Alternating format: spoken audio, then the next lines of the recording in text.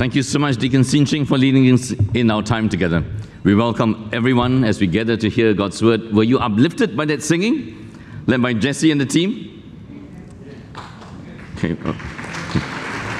Some people. But it's so important as we gather that we take nothing for granted. With the freedom to not so much practice a religion, freedom to believe in God, freedom to believe the true and living God. And so may we not count it as a right that we take for granted, but truly an honor and a privilege we gather to encourage each other. Let's begin by asking two questions. How are you? You want to turn to people around you and ask them, how are you? How are you? Then ask slightly more dangerous question, right? How are you is pretty generic, get slightly more specific. How are you feeling? You want to try that? How are you feeling? Okay. And there could be just a range of feelings, but I'll make it easy for us. You are either on the pathway of love or the pathway of hate.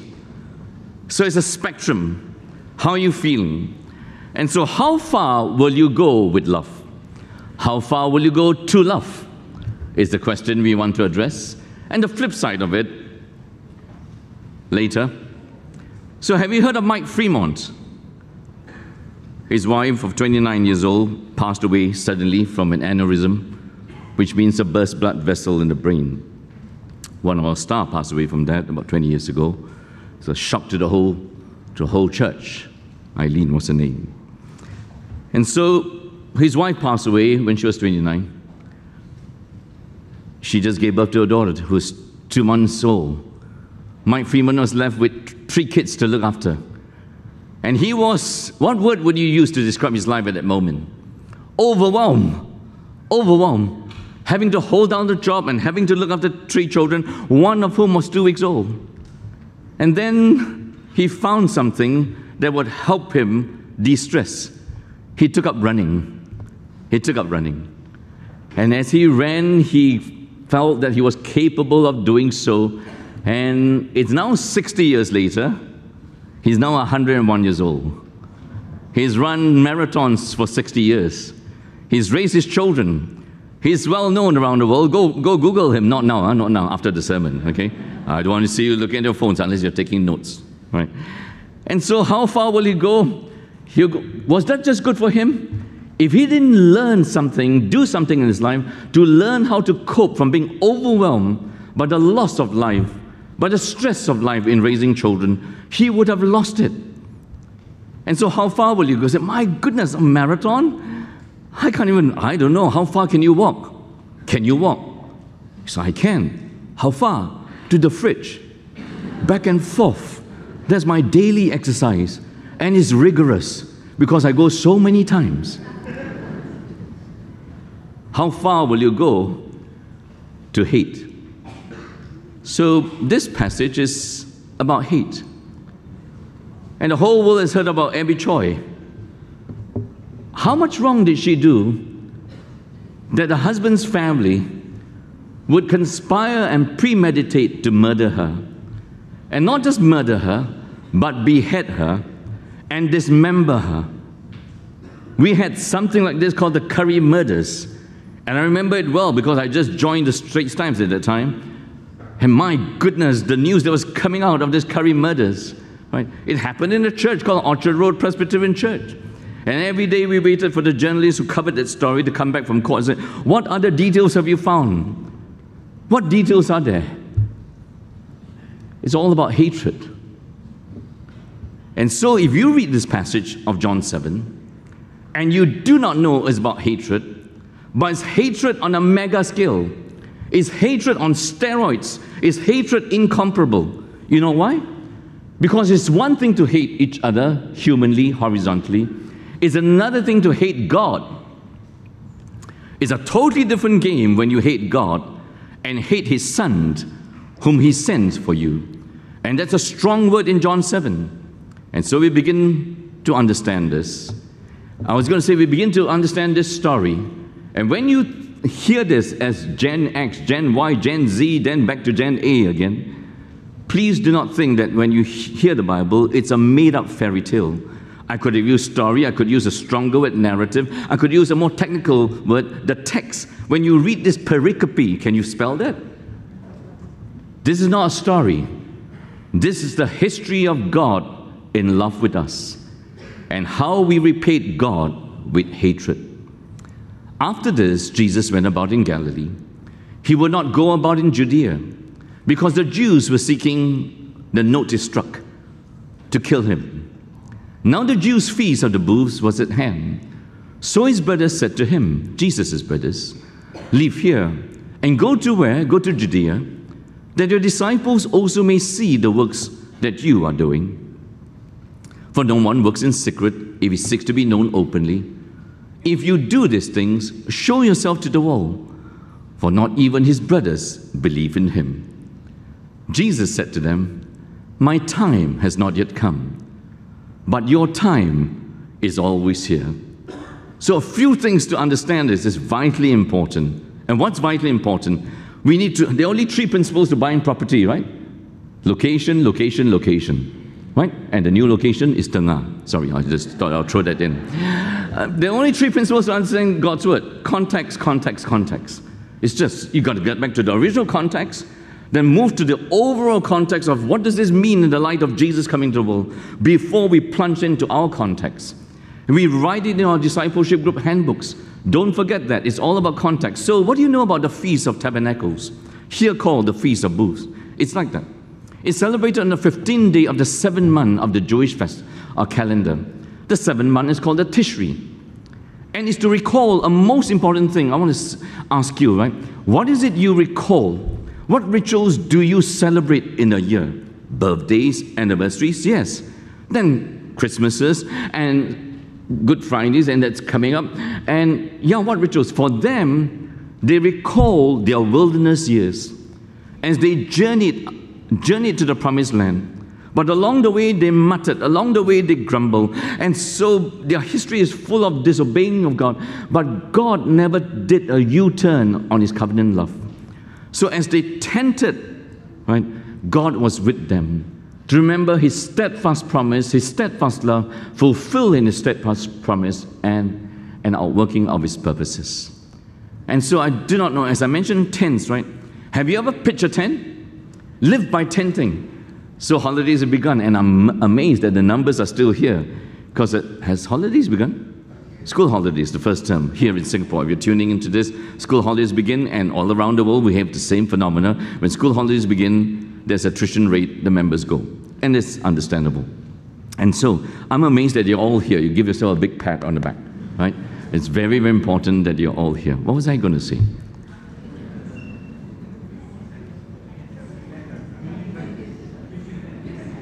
Pets. Oh, tents. Okay, I don't have it. I only got my notes like this. Okay, so tents. Have you ever pitched a tent?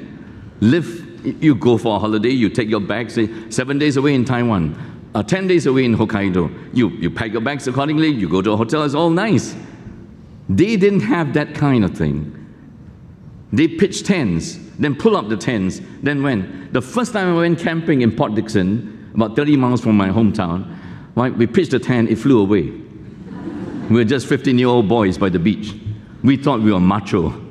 You do that every day, and all of us came back sick from 2 days out there because we didn't know how to pitch a tent.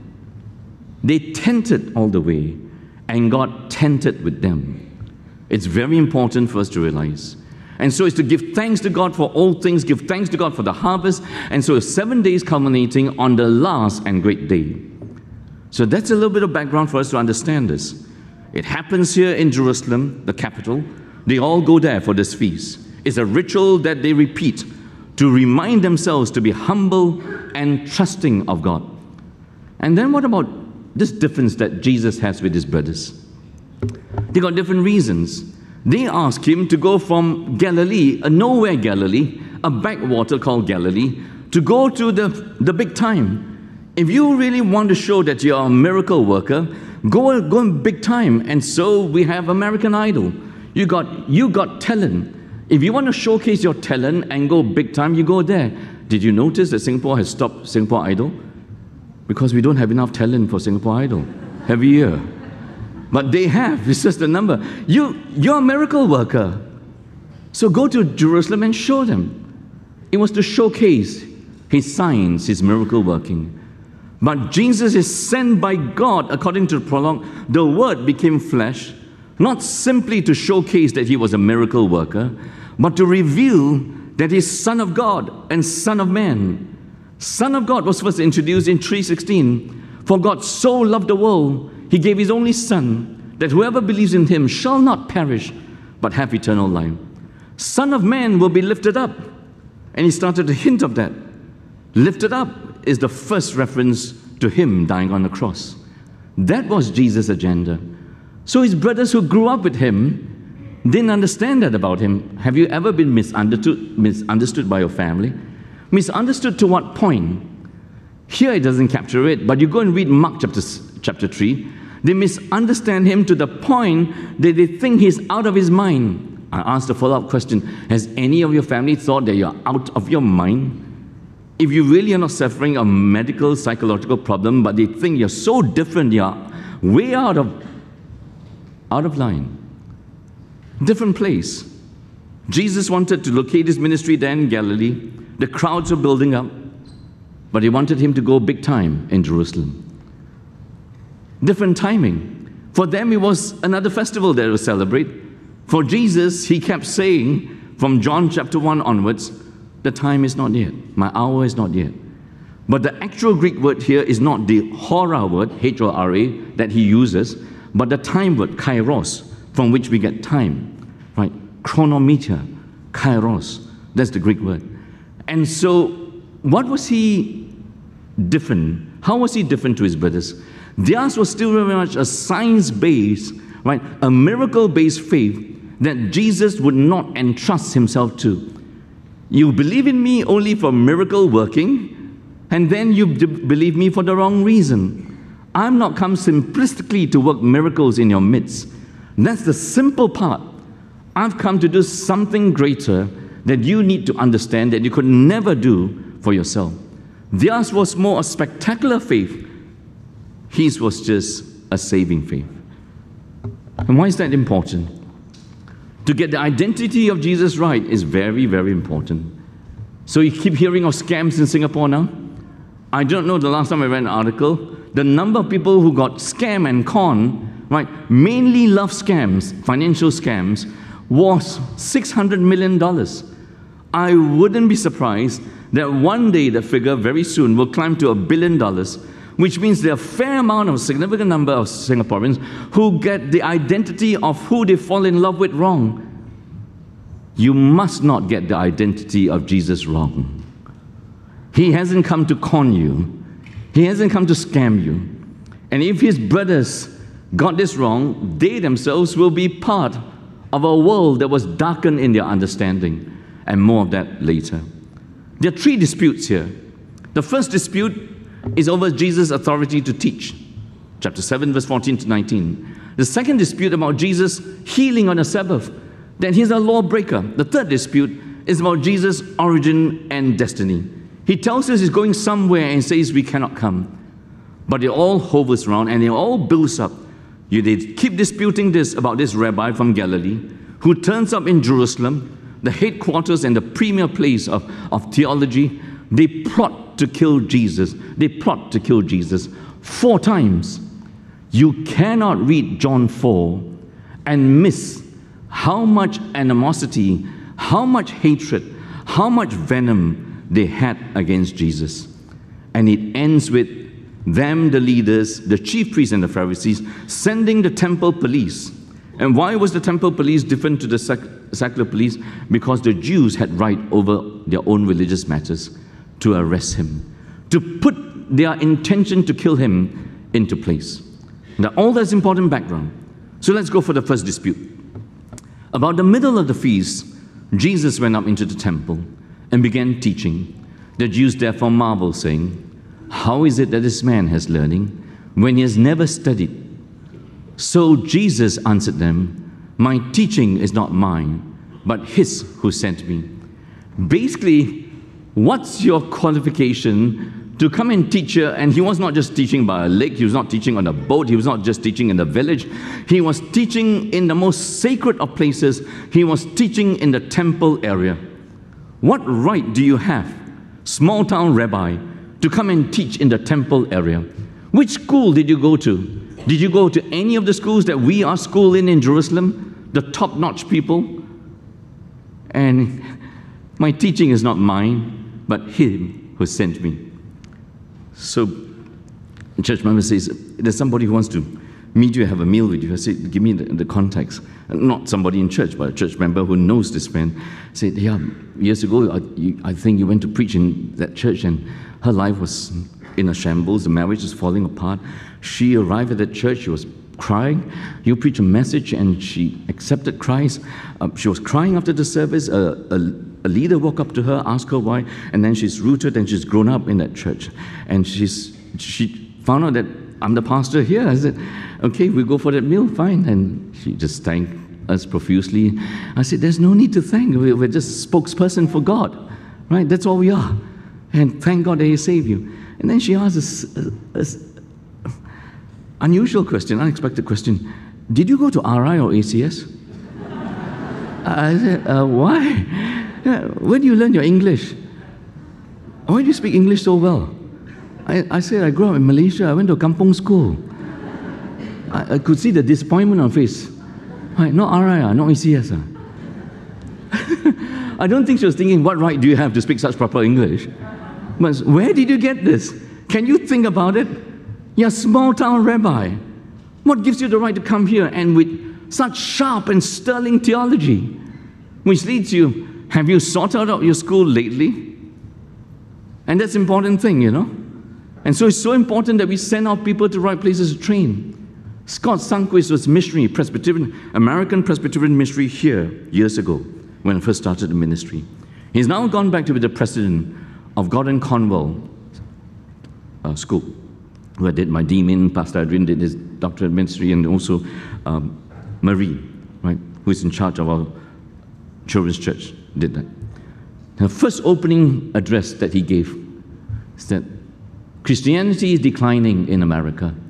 We are seeing the slow but steady demise of Christianity, I paraphrase. And who's to be responsible for the slow and steady demise of American Christianity? It is us in our seminaries. The buck starts here, the buck stops here. We need to ask, what kind of people are we training? And we need to ask, what kind of people are we training? We do not send people off to Bible college and seminaries to be puffed up in knowledge, to come out more haughty. They should come out of Bible college more humble. Don't you think so? And that's so important. And who's leading all the fights? And then, you know, USA Today quotes, one of the main reasons Gen Z doesn't go to church in America, USA Today, is because they see all the bickering and fighting among Christians over Trump, over masks, over vaccinations. What witness are we giving to our children when the only thing we stand for is fighting with each other? And so be careful with school. If you are school, in Jesus' words, let me paraphrase it here for Singapore. We have a ministry of education. He's basically saying, He, the Lord Jesus, and His Father run the ministry of education. The whole curriculum is written by them. If you are downloading this curriculum straight from God the Father through the Lord Jesus Christ, you will be okay. You download it from the wrong chief priests and Sadducees and Pharisees. You download it and you will reject the total package of the divinity and humanity seen in the humility of Jesus. That's in a nutshell what it is. So sort out who you're learning this from. And all that we preach and teach here must be nothing less than what the Lord Jesus preaches and teaches. But more than preaching and teaching, what we model in our lives, what spills over from our lips into our lives, into our marriages, into our families. And you must pray that for our pastors, pray that for our elders, pray for our deacons. So have you sorted that out? That's the first dispute. Where on earth did you get his learning from? Validate yourself. Second dispute, Jesus answered them, I did one work. And most likely he was referring in context to what was recorded in John 5, where he healed a paralyzed man, paralyzed for 38 years. And he healed him on a Sabbath. And he says, you marvel at it. Moses gave you circumcision, not that it is from Moses, but from the fathers. And you circumcise a man on the Sabbath. If on the Sabbath a man receives circumcision, so that the law of Moses may not be broken, are you angry with me because on the Sabbath I made a man's whole body well? Do not judge by appearances, but judge by right judgment. What on earth does he mean by this?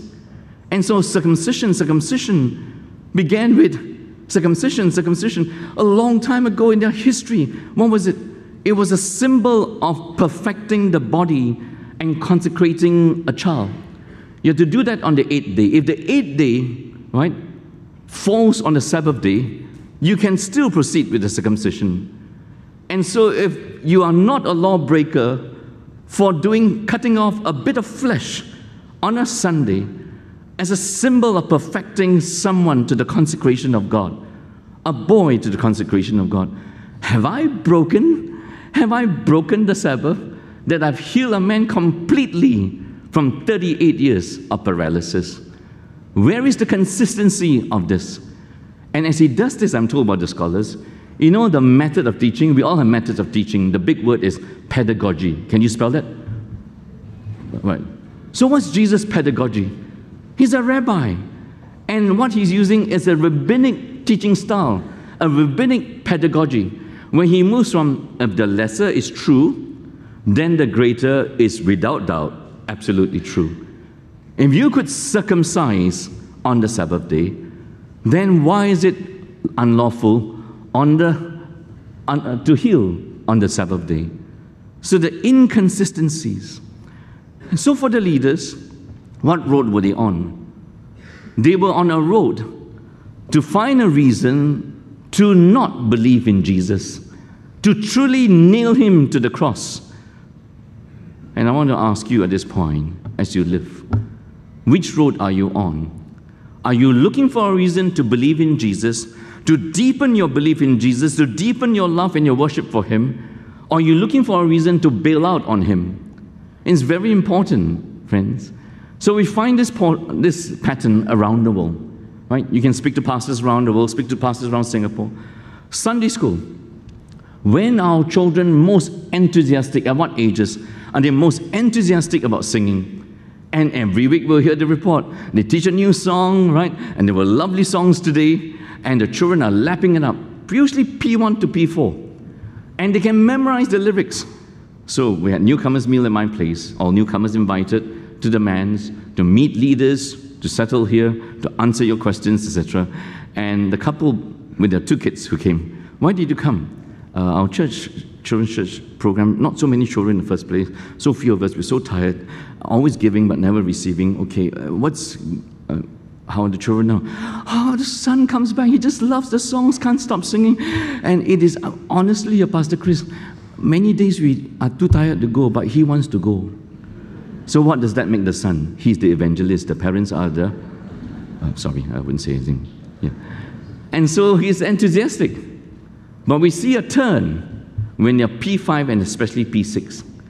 By the time we transfer them seamlessly here in ELPC to Sec 1, and they go to our youth group called Basic, under Pastor Roger and Pastor Jason, it's almost fashionable at Sec 1, Sec 2 to not sing at all.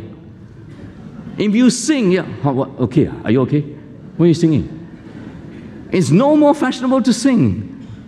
Where did that come from? I want to say to you, that comes all the way from Satan. Who told you somewhere along the line that it's unfashionable to sing about the Lord Jesus?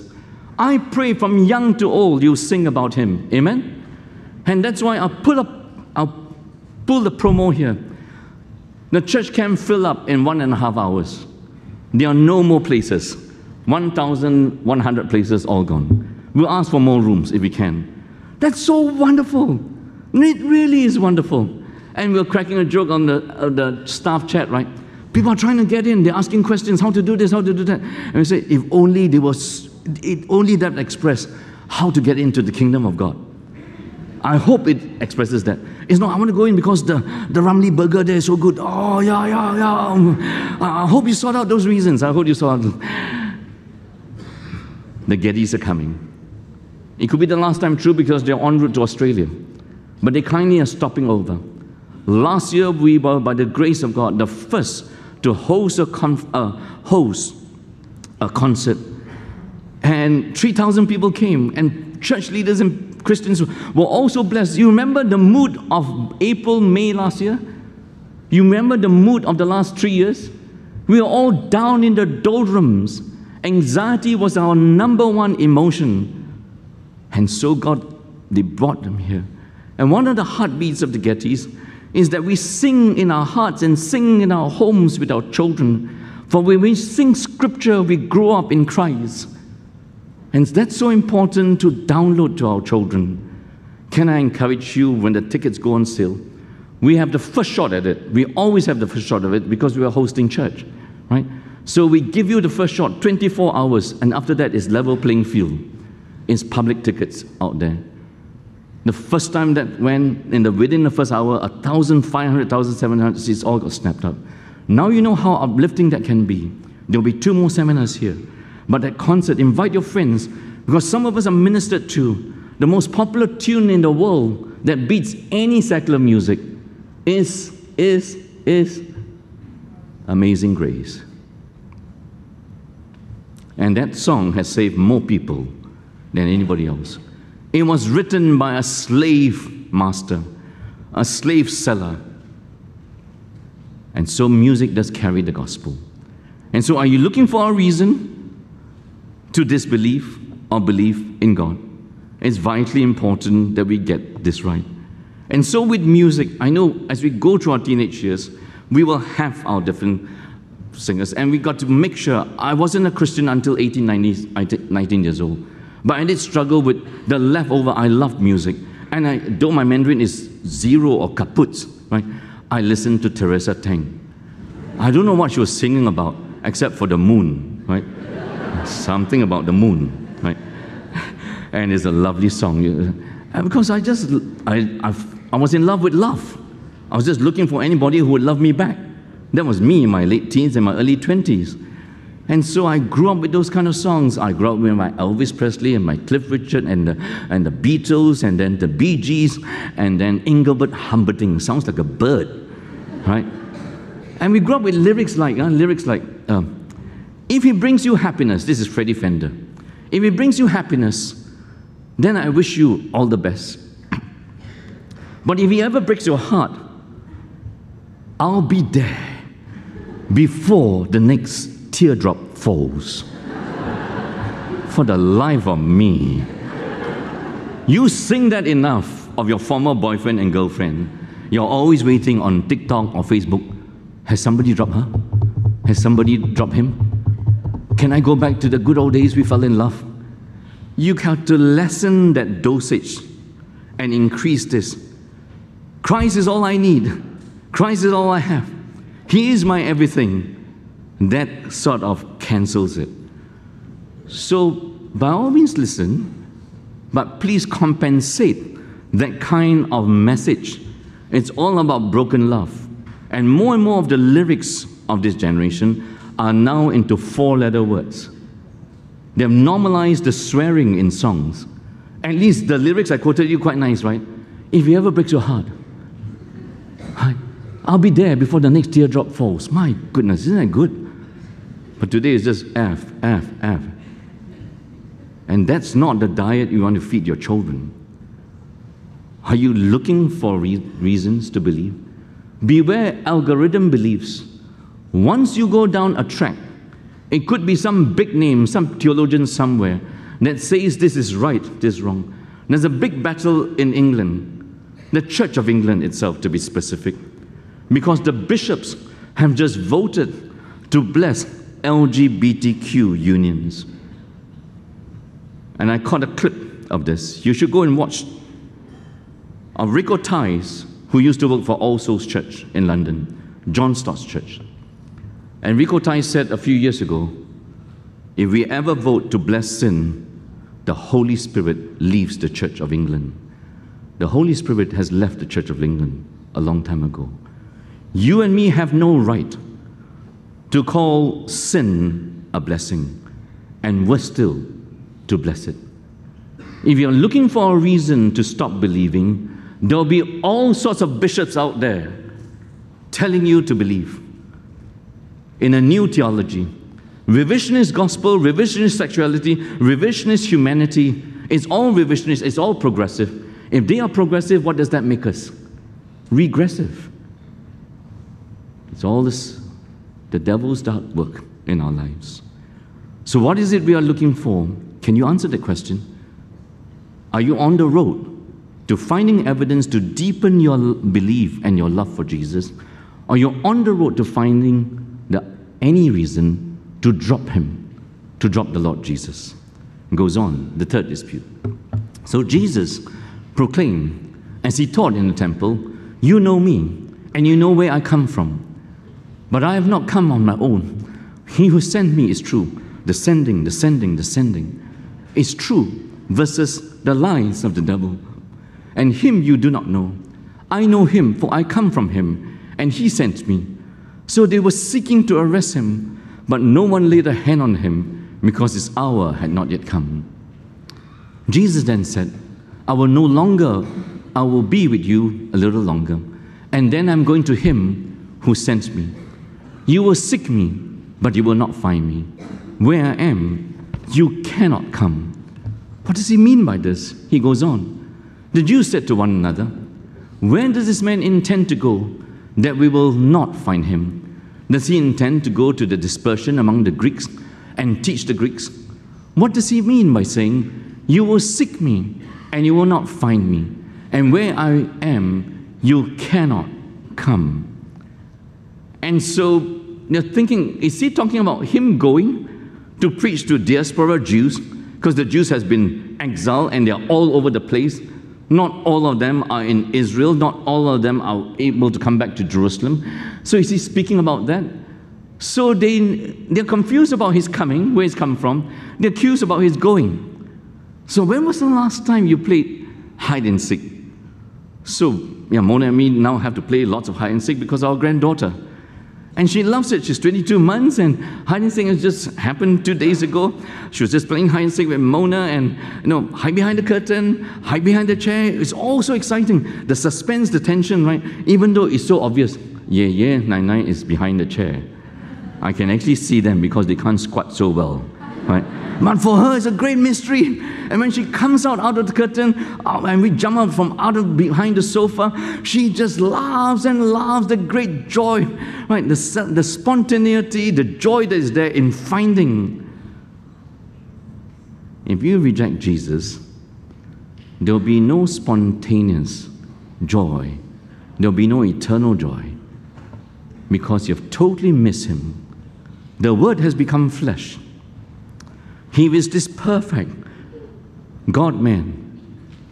And all you're out to do as the Jewish leaders is to get rid of him because he stands in the way of your theology. You know the Bible passage that we began with? Come to me, all you who are thirsty. You read that, Isaiah 55. I just had a very long quiet time with it when I was preaching a conference in Perth, standing by the beach. And it then goes on to say, seek the Lord while he may be found. Come near to him while he is still there to be found. Israel never sought the Lord, and after that they went into exile. This is the context. When Jesus offers, come all you who are thirsty, and seek him while he may be found. He comes to finish his work, and then he rises, ascends, and returns to the Father and brings glory back to the Father. And the glory to the Father is the saving of you and me. And so, why the world hates Jesus? The world cannot hate you, Jesus said to his brothers. It hates me. And why does the world not hate you? It hates me. Because I come to testify or witness that its works are evil. And in saying this, he was equating the Jewish leaders to the world. It's really an outworking and fulfillment of John chapter 1 in the prologue, where he says what? He came to the world, and though the world was made through him, the world did not receive him. He came to his own, and his own did not receive him. His own did not receive him. But all who believe in him and receive him, he gave them the right to become children of God. Children not born of human descent or human will. They did not receive him. They did not believe in him. They are no different to the world. John chapter 1, verse 10 and 11. Israel is not different to the world. There is nothing more pejorative, nothing more condemning than that. So obeying law, obeying Moses and obeying Jesus, they were all about obeying the law. And as they obeyed the law, they thought they were obeying Moses. And Jesus was saying to them, and I paraphrase for you, you are such law keepers, right? If you are such good law keepers, you should actually love me, not plot to kill me. For I ask you a trick question before we head to the end. And what's the trick question to ask you? Boil down the law to one sentence. In Jesus' teaching, he boiled down the entire 10 commandments to 2. To love the Lord your God with all your heart and mind and soul, and to love your neighbor as yourself. Is that right? The essence of the law, the substance of the law is love God. And you express the love for God in loving neighbor. What the law prohibits is murder, premeditated murder. How dare you call yourself law keepers when you are plotting to kill me? Who is the lawbreaker? Yes, I heal on the Sabbath, but your hearts are plotting to kill me. Who is the lawkeeper? Answer is quite obvious, right? Who are the lawbreakers? And so we need to confess our hypocrisy. And what's our hypocrisy? The world is happy with Jesus. The world is happy with Jesus. The world is happy with Jesus as a miracle worker. You and I are happy with Jesus when you have a problem and he comes to solve the problem. You and I are happy with Jesus if you've got a need and he comes to meet your need. You and I are happy with Jesus, you've got an illness and he heals your illness. Nothing wrong. God does answer our prayers. He hears the cries of his people. But the Jews, they upped that one notch. I just want to keep seeing signs and miracles. So the world is happy to keep Jesus as a miracle worker or moral teacher. But the world hates Jesus as exposer of our sin. And whether it's the bishops of the Church of England, or whether it's you and me in our lives, that's what we hate. And so, far be it from just the people out there, how about us? If Jesus enters our life, he's going to show up sin in your heart. And he might show up the sin of the Samaritan woman who had 5 husbands already, or at least 5 men, and is living with one who's not her husband. Would you run off after encountering Jesus, who offers her living waters, and there the living waters is eternal life? By now, Jesus stands up, and on the 8th day, the high priest stands at the high point of the temple. He gets a flagon of water that's taken from the pool of Siloam. He pours it there and offers the people living waters. And they think that comes from Ezekiel 47. And what's happening here? From chapter 1 to chapter 7, Jesus says, I've come to replace all those things. I'm the true temple. You destroy this temple, I will build it up in 3 days by my resurrection body. I'm the living waters. Here I am. I'm the bread of life. I feed your true hunger. That's what he's offering. No less than that. So, gospel lessons for us. We got to sort out our hates and our loves. And we sit here and say, I'm a Christian. There are 2 groups of people. For those who claim ourselves Christians, I don't hate Jesus, but the more important question, the most searching and honest question to ask, I may not hate Jesus, but do I love people? Do I love his people? For the 2 things don't go together. I don't hate Jesus, but I hate my wife who is a Christian, my husband who is a Christian. I can't tolerate my father who is a Christian. I can't tolerate my son. It can't work that way. So we may not overtly hate Jesus, but we covertly love ourselves at the expense of loving people. If we sincerely love Jesus, we will sincerely love others by going the extra mile to break the barriers. Let me go back one step. Nicodemus comes to Jesus at night. Have you ever been asked to minister to people late at night? Yes, sometimes we do, or a lot of times we do. So sorry, Pastor Chris call you. I know it's almost midnight. We don't want to call you, but there's a crisis in my family. Can we come down and see you? Let's just talk to you on the phone. It's all right. I said, please. That's what we're here for. Please, right? Jesus is tired from a whole day of ministry. Nicodemus comes up and says, what do you mean by this?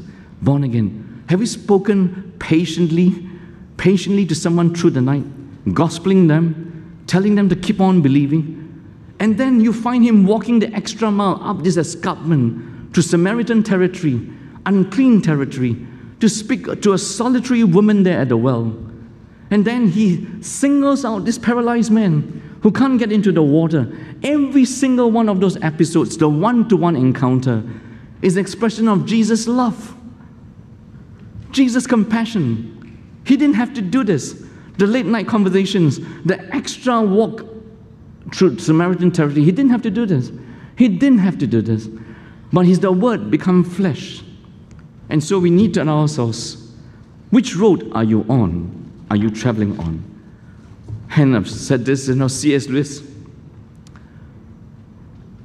He writes this book about the older devil interning and apprenticing the younger devil, right? And each one of them has a human to work on. C.S. Lewis, one of the greatest thinkers and authors in the English-speaking language, got converted very late. After he converted, he was full on for Jesus, absolutely full on for Jesus. And he says to the younger demon, how come the human being you look after got converted, became a Christian? But he says, don't worry. All the habits of your patient, right, both mental and bodily, are still in our favor. What does he mean by that? That you may be converted at a point in time, but there's a series of habits, deep habits of thinking, speaking, feeling, behaving. So spiritual warfare and spiritual habits at church. I love Jesus, but we keep being disappointed with the church generally. We keep being disenchanted with fellow Christians. We can't go on living like that. I love Jesus, but I don't love his people. I'm irritated by the person in my DG, and I pray they will go to another DG. Sorry. Yeah. It's very simple to solve problems in our churches today, and ALPC is like a classic one. And what's the classic one in ALPC? We've got 5 services in 2 places. By next year, we'll probably have 7 services in 3 places. If you don't like someone here, you have 6 other services to go to. Hallelujah. What a good church. Then we got 88 discipleship groups. Of course, sometimes you'll find ourselves irritating, frustrating, but those are very light-hearted words. If you hit a roadblock with somebody, the way to deal with it is not to run away to another church. It's to deal with it face to face and allow the power of the cross and the power of the Spirit to work in you. Love and forgiveness and reconciliation and maturation to be like Christ from that point onwards. And so we keep doing this. Spiritual warfare at home, we build up such habits of mutual annoyance and daily pinpricks. Is that true? As you live at home? This is not my language, This is C.S. Lewis, in the sharpness of his thinking and the sharpness of his speaking, of his writing. So I want to ask you, you find your spouse irritating? Don't answer. Increasingly irritating. That you think that your spouse exists to gaslight you all the time. Your children are given by God to gaslight you to unholiness. Because if you didn't have children, you'll be so holy. You walk around your house holy. But your children come to your life, my goodness, they blew my holiness apart. God didn't give you a spouse, didn't give you children, didn't give you parents to be unholy. He gave you the exact parents, the exact spouse, and exact children for your holiness. Holiness is always relational in the gospel. So never get used to thinking that your wife is annoying, your husband's annoying. And when 2 human beings have lived together for many years, each has tones of voice and expressions faced that are almost, cannot even pronounce that, unendurably irritating. You don't understand that word, is that? In the language here, if you're watching, betahan. Cannot stand this person. I can't stand. Irreconcilable differences is the legal word out there. And more marriages hit the rocks and they give the light-hearted thing or the legal escape clause of irreconcilable differences. We as Christians have no right to get on that road. Whatever differences, you fell in love when you were dating, because I fell in love with Mona because she's so different. I can't complain after 36 years, why are you so different? You fell in love with her because she was so different. Are you going to fall out of love now because she's so different? It's the same God who gave her to me when we were dating.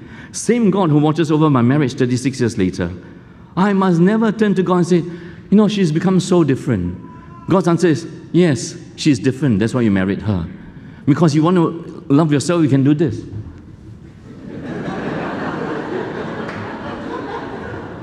If you want to love yourself, just love yourself. You're supposed to love a person who is different to you, given by grace to your life to help you grow in godliness. I just made all of you laugh, right? That's what we do in our marriage enrichment retreats. Please come along. So Satan keeps working on double standards. From every quarrel you have at home, you walk away very convinced both are righteous, both are right, and both are innocent. Is that true? You're having a quarrel with your father, both walk away to their rooms. I'm right, I'm right. Both can't be right about a wrong. One person is right, God is. And so we may travel very far for things. So why do we get into such deep-rooted habits? Because we always use self-rescue. What are we using to justify not loving others? Please answer that yourself before we close and sing our closing song. I don't hate Jesus. That's not the issue. But do you love people? People that are sent into your life. You can't proclaim to love Jesus if we don't love the people. And we need love. We need Jesus' love to redeem us. He stands there. This is living waters you can't get by yourself. This hunger you cannot feed. It's only Him who can do this for you. And so how far will we go to love? Jesus came from the glories of heaven to the goriness of earth. The Word was with God. The Word was God. And the Word became flesh. It's called incarnation. He entered our world to quench our thirst, to feed our hunger. How far will you go to love? So this is Josiah Sisson.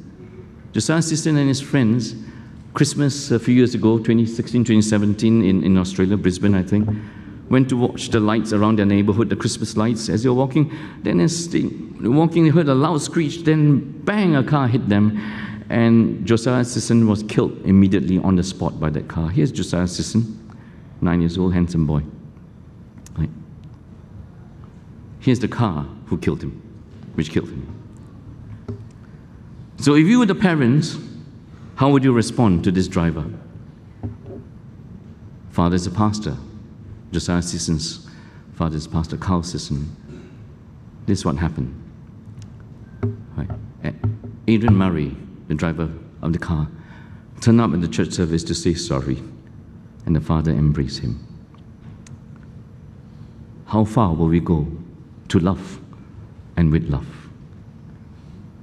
You do not come to ARPC or any church for information. You come to ARPC for reformation, for revival. Reformation comes when you hear the Word of God. Revival comes when the Word of God plays out in your life by the Spirit of God. Hunger and thirst for Jesus. Hunger and thirst. When you walk out from here, when we sing that final song, right? I'm nothing but Jesus. Jesus is all I have. You cannot plead your rank, your role. You cannot plead the law. You cannot plead your ministry. You cannot plead anything. You can only plead Jesus. And is there someone in your family itself that you have to walk the 6 meters across your HDB lobby to say, sorry, son, I thought this of you. I said this of you.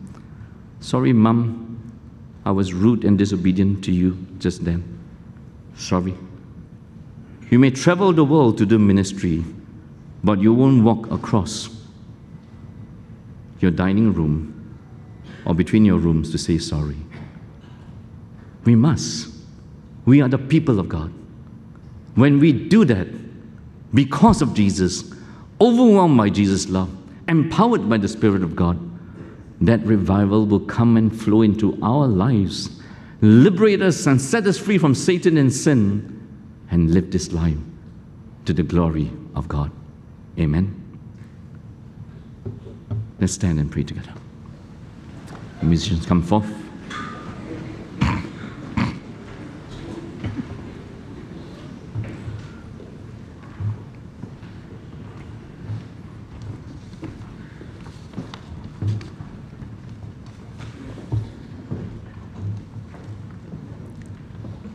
The word of God never returns to God void.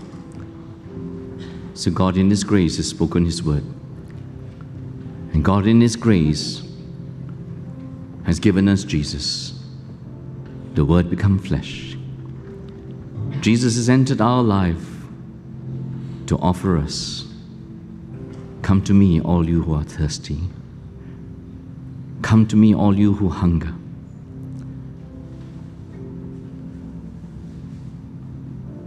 Heavenly Father,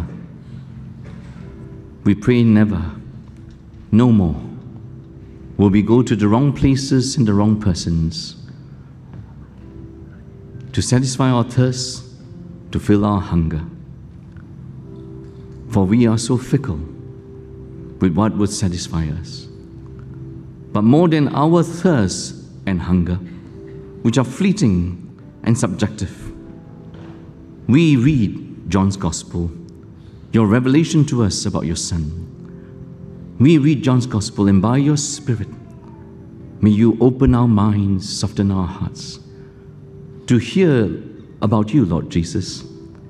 That it's your thirst that matters. That's your hunger that matters. That you thirsted after our salvation, to the point of giving up your life for us. May we love you. May we follow you. Get us off the road of hatred. May we not simply think that we don't hate you, but we justify our lack of love for one another. For that will be an inconsistency. Oh, shine the light into our lives, that we will see the inconsistency and be brought to new life, to live increasingly in truth, in love, and in oneness. Set us on this road of Calvary, that you were so hated, but you so loved us in return. And we pray to have your Spirit fill us, liberate us, to be a shining witness unto your glory. Amen.